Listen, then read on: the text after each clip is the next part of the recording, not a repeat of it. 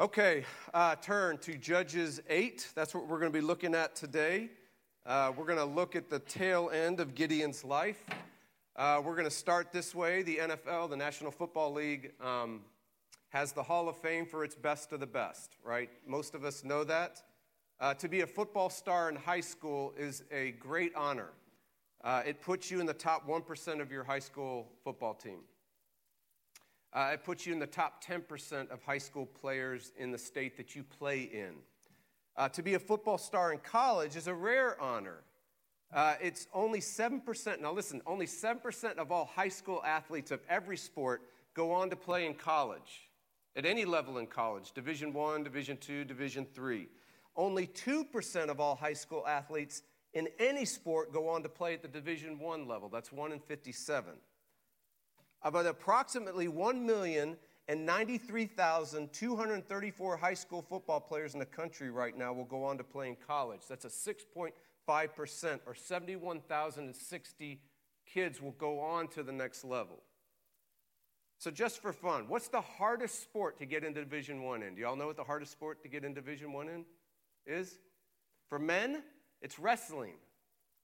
Wrestling. That's 2.7% of all high school wrestlers make it to Division I. For women, it's a tie between volleyball and basketball. 3.9% of all high school volleyball and basketball players make it to D1. Okay, so let's get back to the football.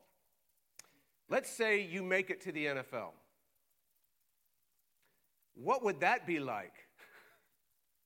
First of all, it would be an off-the-charts incredible achievement. I mean, phenomenal. You would be a great white shark swimming among other great whites. You had reached the epitome, the highest point of your sport, of your gifting. Only 9 and 10,000 high school football players make it to the NFL. That's less than 1%. So what should you feel when you watch an NFL game? Should you feel jealousy? Should you feel envy? Should you feel inferiority? Should you feel like, oh, why? I'm so insignificant. No, you shouldn't feel that at all. You should feel awe. You should feel joy. You should feel like, I can't believe this can even be done, and I get to see it. Just another fun fact. Guess which high school has sent the most players into the NFL? Waco High. Waco High. It ties with Junipero Serra High School in California, if anybody knows what that is. They have both sent 22 players into the NFL. Incredible.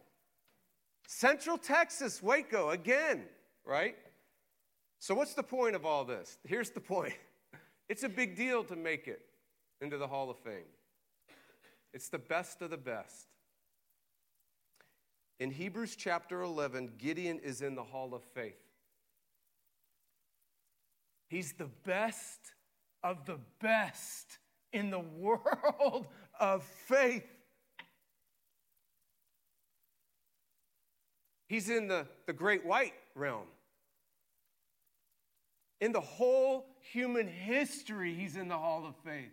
In all the Bible, he's in the Hall of Faith. Of all the spiritual giants, he's in the Hall of Faith. In all of the history of Christianity, he's in the Hall of Faith.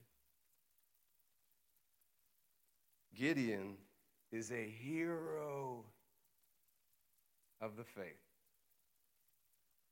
So let's watch this hero in action. Please stand for the hearing of God's word. We're going to read a large chunk.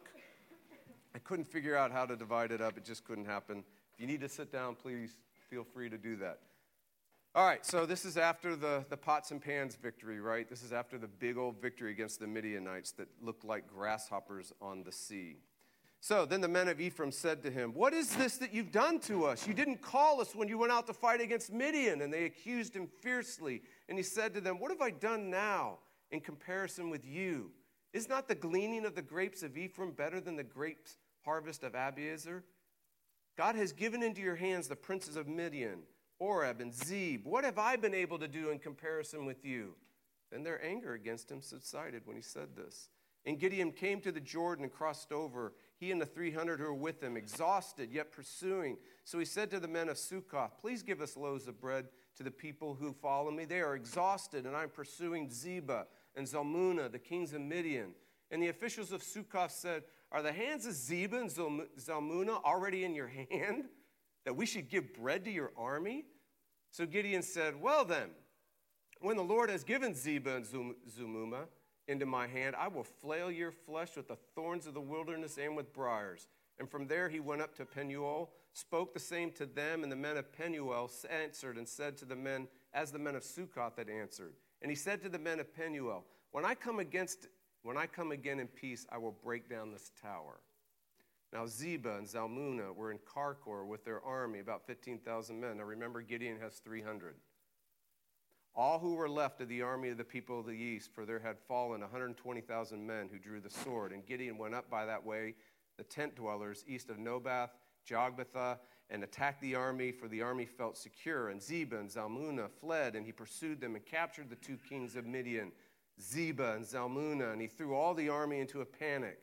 Then Gideon, the son of Joash, returned from the battle by the ascent of Heres. He captured a young man of Succoth and questioned him. And he wrote down for him the officials and the elders of Succoth, 77 men. And he came to the men of Succoth and said, behold, Zebah, Zalmunna, about whom you taunted me, saying, are the hands of Zebah and Zalmunna already in your hand, that we should give bread to your men who are exhausted? And so he took the elders of the city, and he took the thorns of the wilderness and briars, and with them he taught the men of Succoth a lesson. Wonder what that was like. And he broke down the tower of Penuel and killed the men of the city. The men of the city, he killed them all. Then he said to Zebah and Zalmunna, where are the men whom you killed at Tabor? And they answered, these are the two kings of Midian. As you are, so were they. Every one of them resembled the king of a son. And Gideon said, they were my brothers, the sons of my mother.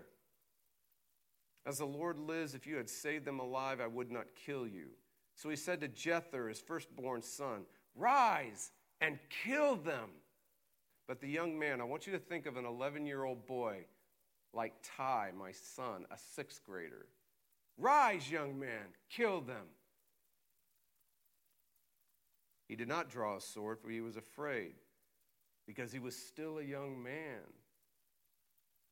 Then Zebah and Zalmunna said, rise yourself and fall upon us, for as the man is, so is his strength. And Gideon arose and killed Zebah and Zalmunna, and he took the crescent ornaments that were about their necks. Then the men of Israel said to Gideon, rule over us, you and your son and your grandson, for you have saved us from the hand of Midian. And Gideon said to them, I will not rule over you or my son. So his theology was good, right? He knew that he shouldn't be king, so at least intellectually, confessionally, he affirmed what was true. Only God could be king. But watch what happens functionally. Watch what happens in his heart. He wants to be king. And Gideon said to them, hey, let me make a request of you. Every one of you give me the earrings from a spoil, for they had gold earrings because they were Ishmaelites. And they answered, we will willingly give them to you. And he spread the cloak, and every man threw the earrings in his spoil. And the weight of the gold earrings that he requested was 1,700 shekels, that's 75 pounds, besides the crescent ornaments and pendants and purple garments worn by their camels. And Gideon made an ephod of it. Now this is pretty creepy because this should give us like thoughts of the golden calf. And put it in his city, in Ophrah. And all Israel whored after it there. Those are an interesting choice of words. And it became a snare to Gideon and to his family. And so Midian was subdued before the people of Israel, and they raised their heads no more, and the land had rest for 40 years in the days of Gideon. Let's do this. The land had rest for 40 years. We'll end on that. This is the word of the Lord. Please be seated.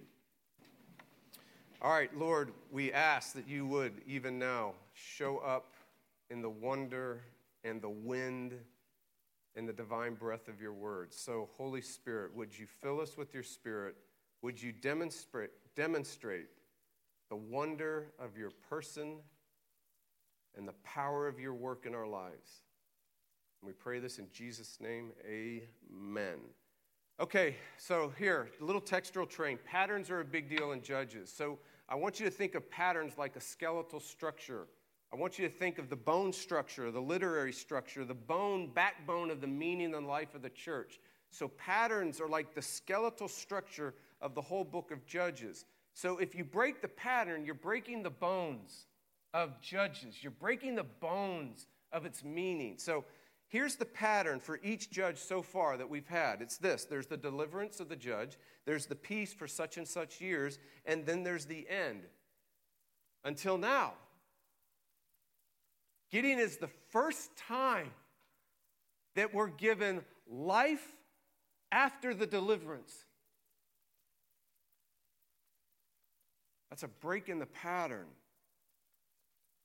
There is something that God wants us to see. There's something that he wants you and I to see for the first time in all the books of Judges. Of all the judges, he wants you to see what life is like after the deliverance. So if Paul was here and he was writing a commentary on Judges, perhaps it's Galatians, he'd say he wants to show us what life is like after the cross. In other words, this part of Gideon is not about his conversion, how he became a God follower. This part of Gideon is what his life is like as a God follower. It's after his conversion. So here's the question. This is the one we're asking for the text.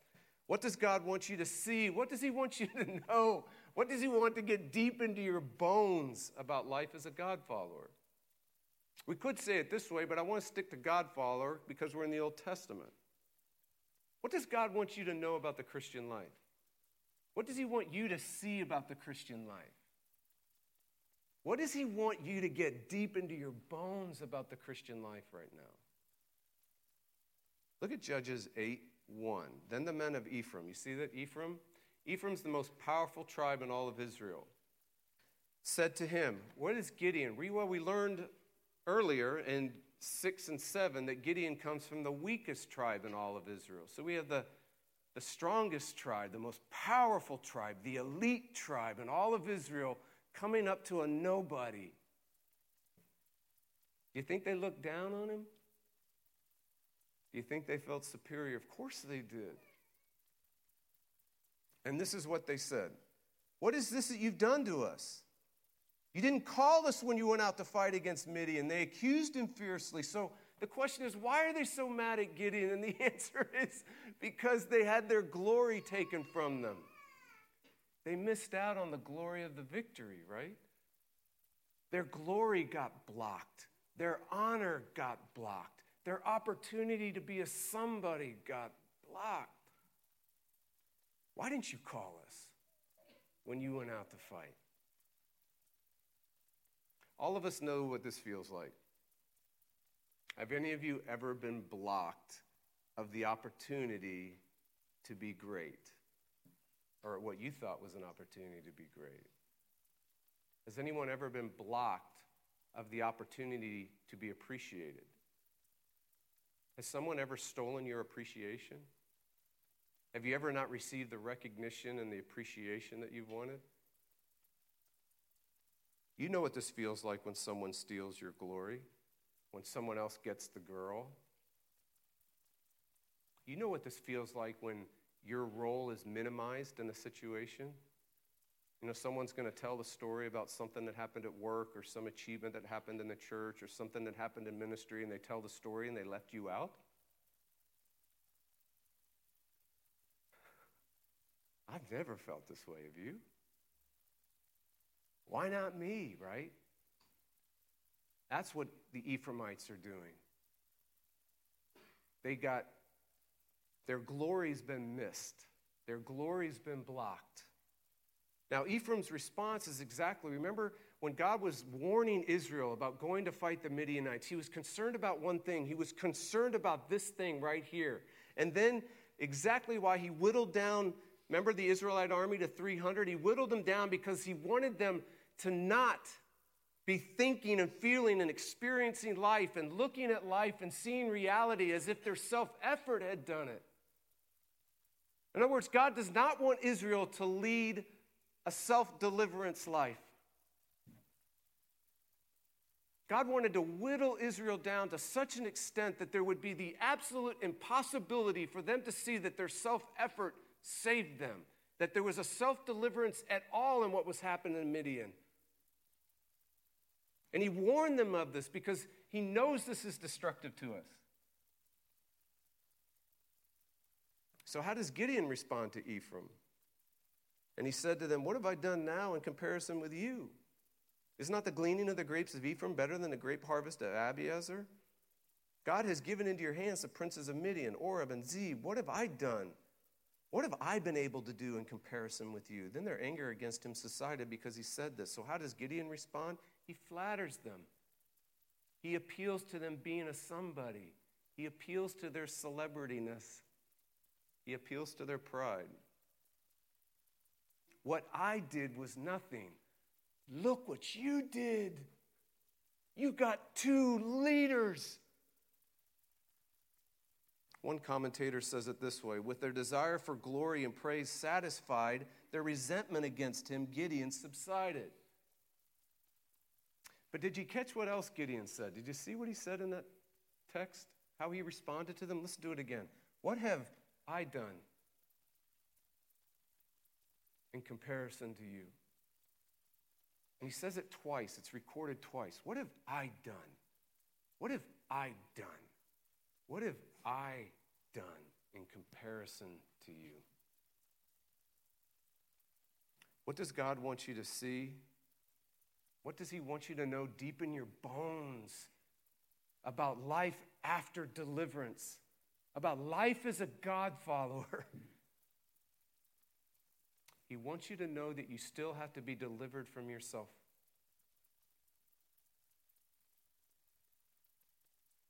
He wants you to know that you still have to be delivered from self-effort, from self-deliverance. Because the Christian life is a struggle with trying to live a self-deliverance life.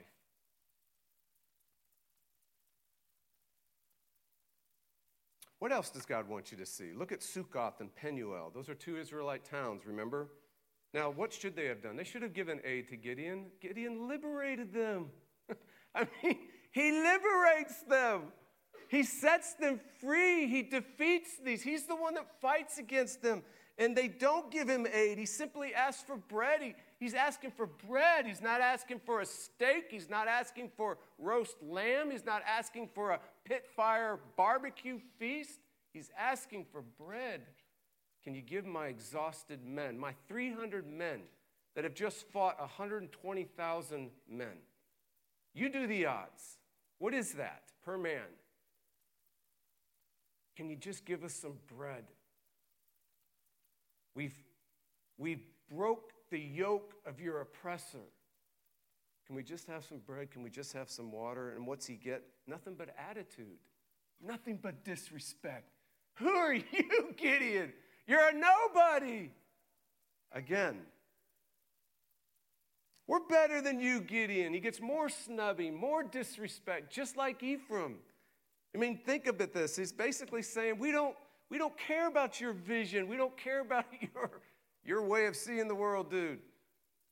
We don't care about your mission and your call. Whatever's going on with you, we don't care. So what does Gideon do? Well, you got to give him credit because he does keep his word. What does he do in verse 15? Well, he comes back to them, right? And he flails them with briars and thorns. Remember, he went and got a person from those towns and says, who are the leaders of this town? Oh, there's 70 of them. He got every one of their names. And he went and whipped them. Literally. And why does Gideon do this? Why does he retaliate like this? Why does he hate back like this? Because it's the same thing we do. It's the exact same thing we do. Look at verse 15. He gives you the reason. Gideon tells you why he did all this. Because you taunted me. Because you tried to whittle me down.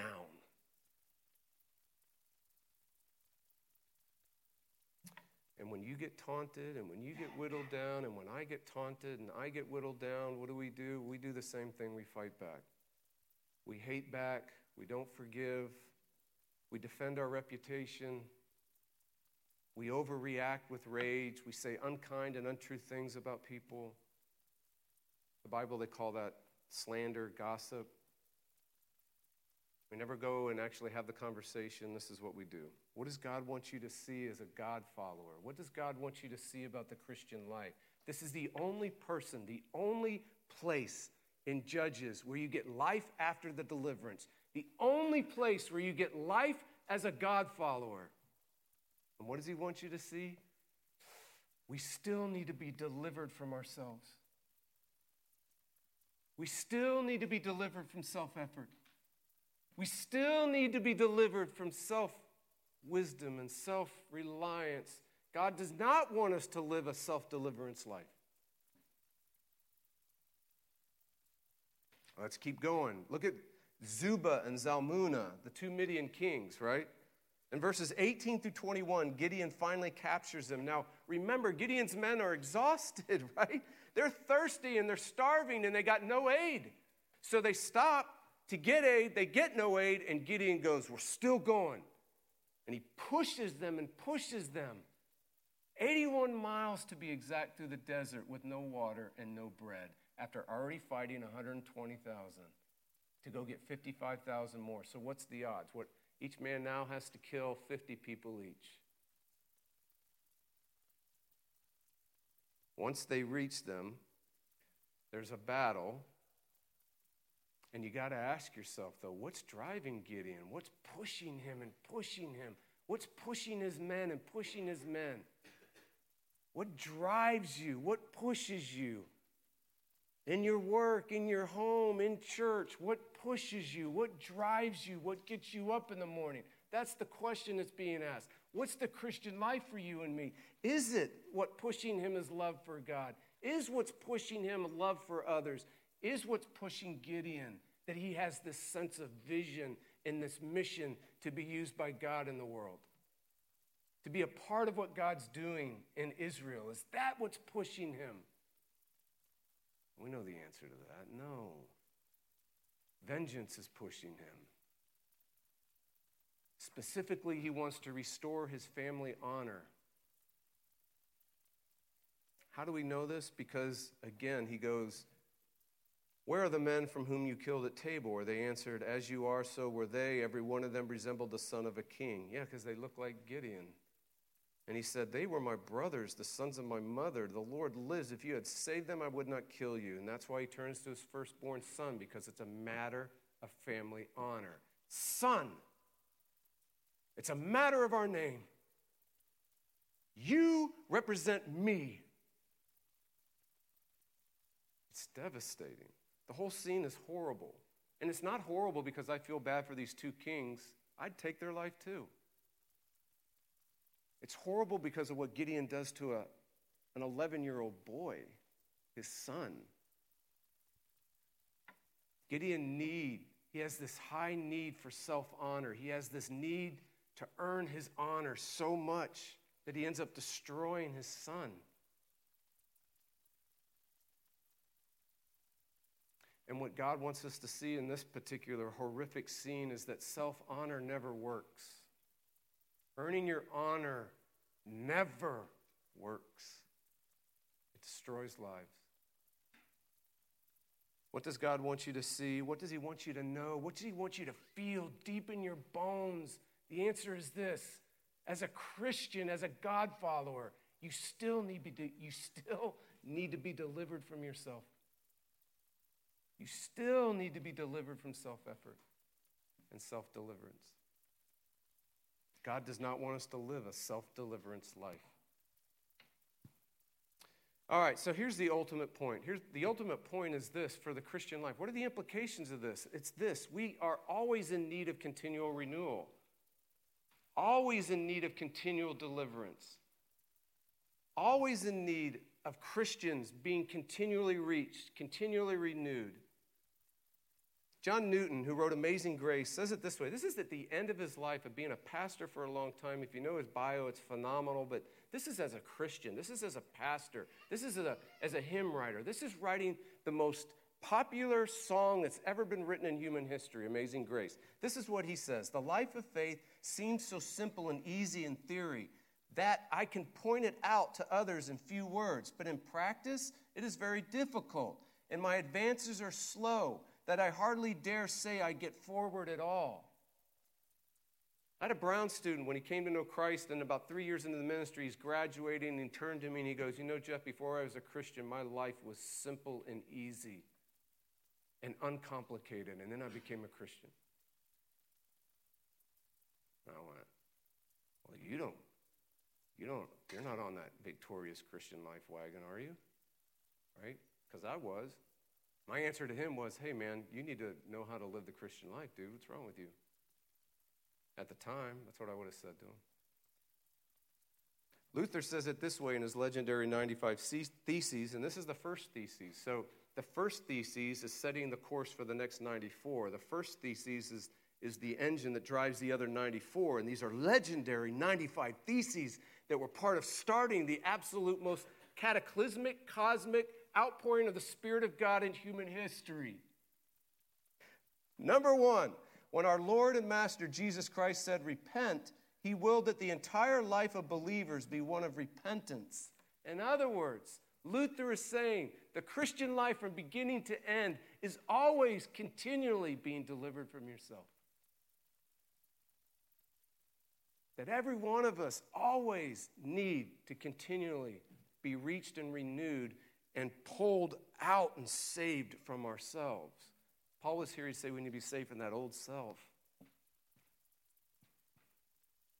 Repentance is that honest assessment of who we are and learning to turn away from self-deliverance and self-effort and self-reliance and feel the self-futility of ourselves so we turn in faith to another.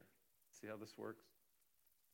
Luther said the Christian life is a life of continual deliverance from yourself.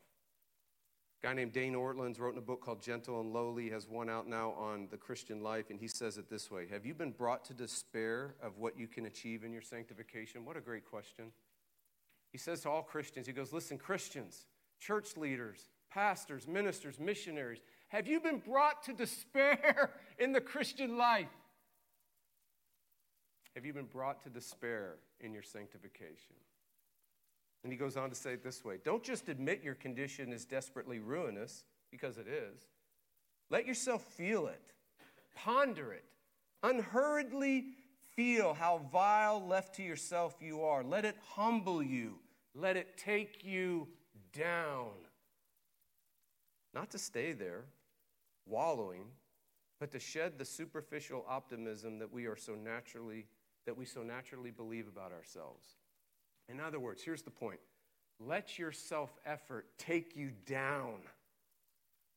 Let it take you down. Let your struggle with yourself take you down. Let this passion and this addiction and this obsession of self take you down so that you rise in another.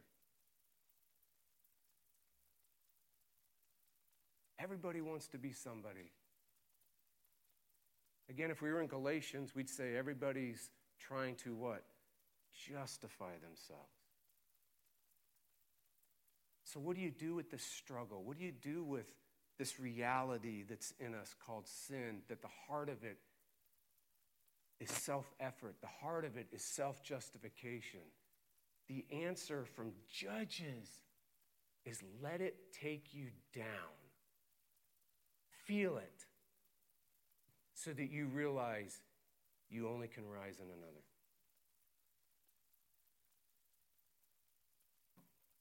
What if Gideon did this, though?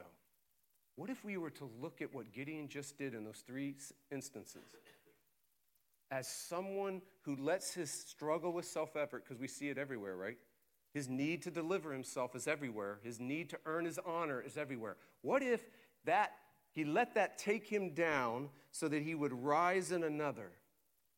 What if we put that over those things? You know what would happen? Okay, Ephraim, it's not about my self-deliverance, and it's not about your self-deliverance. It's about God's deliverance. So Ephraim, join me. Let's be a part of what God is doing in the world. Let's be a part of what he's doing in Israel, Ephraim. Maybe that's how he would have responded. Okay, Succoth and Penuel, listen, God is my deliverer. You jerks and antagonists, you belittlers, you critics, listen. God is my deliverer, not you. I don't need your respect.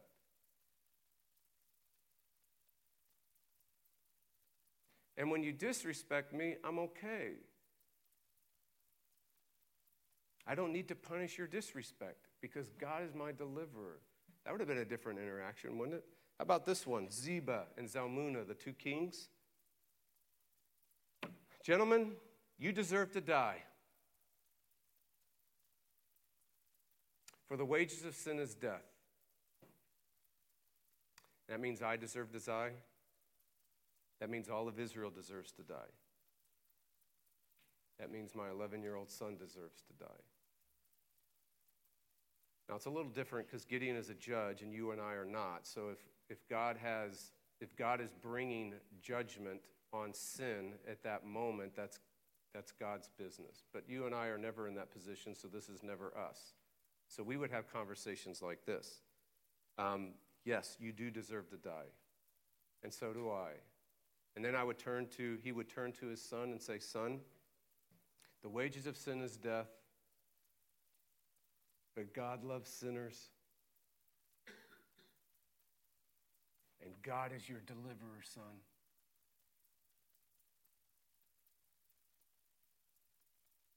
What does God want us to see? What does he want you to feel deep in your bones about how Gideon ends? About life after the cross.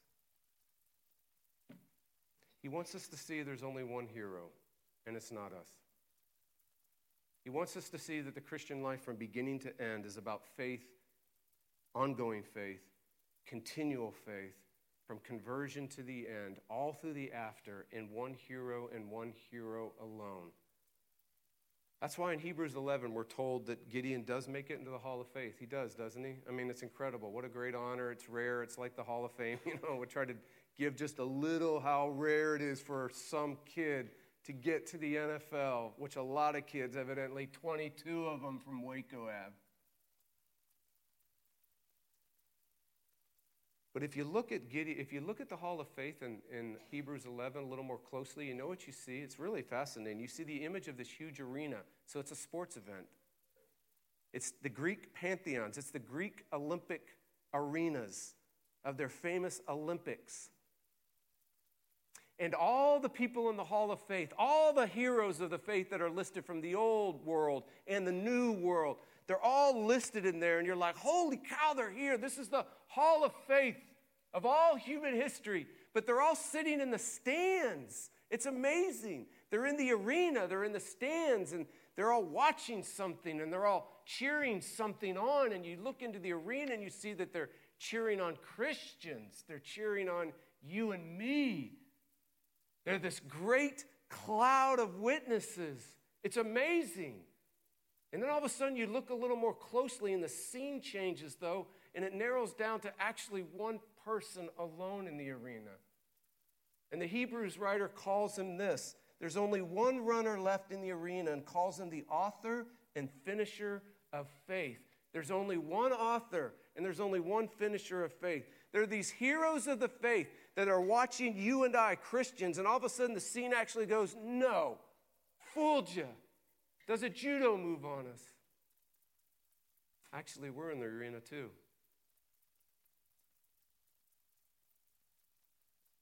There's only one person in the arena.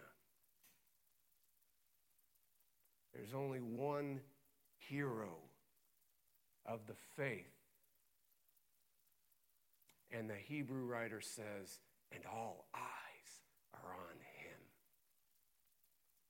Fix your eyes on him.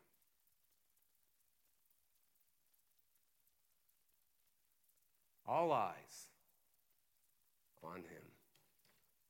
Amen.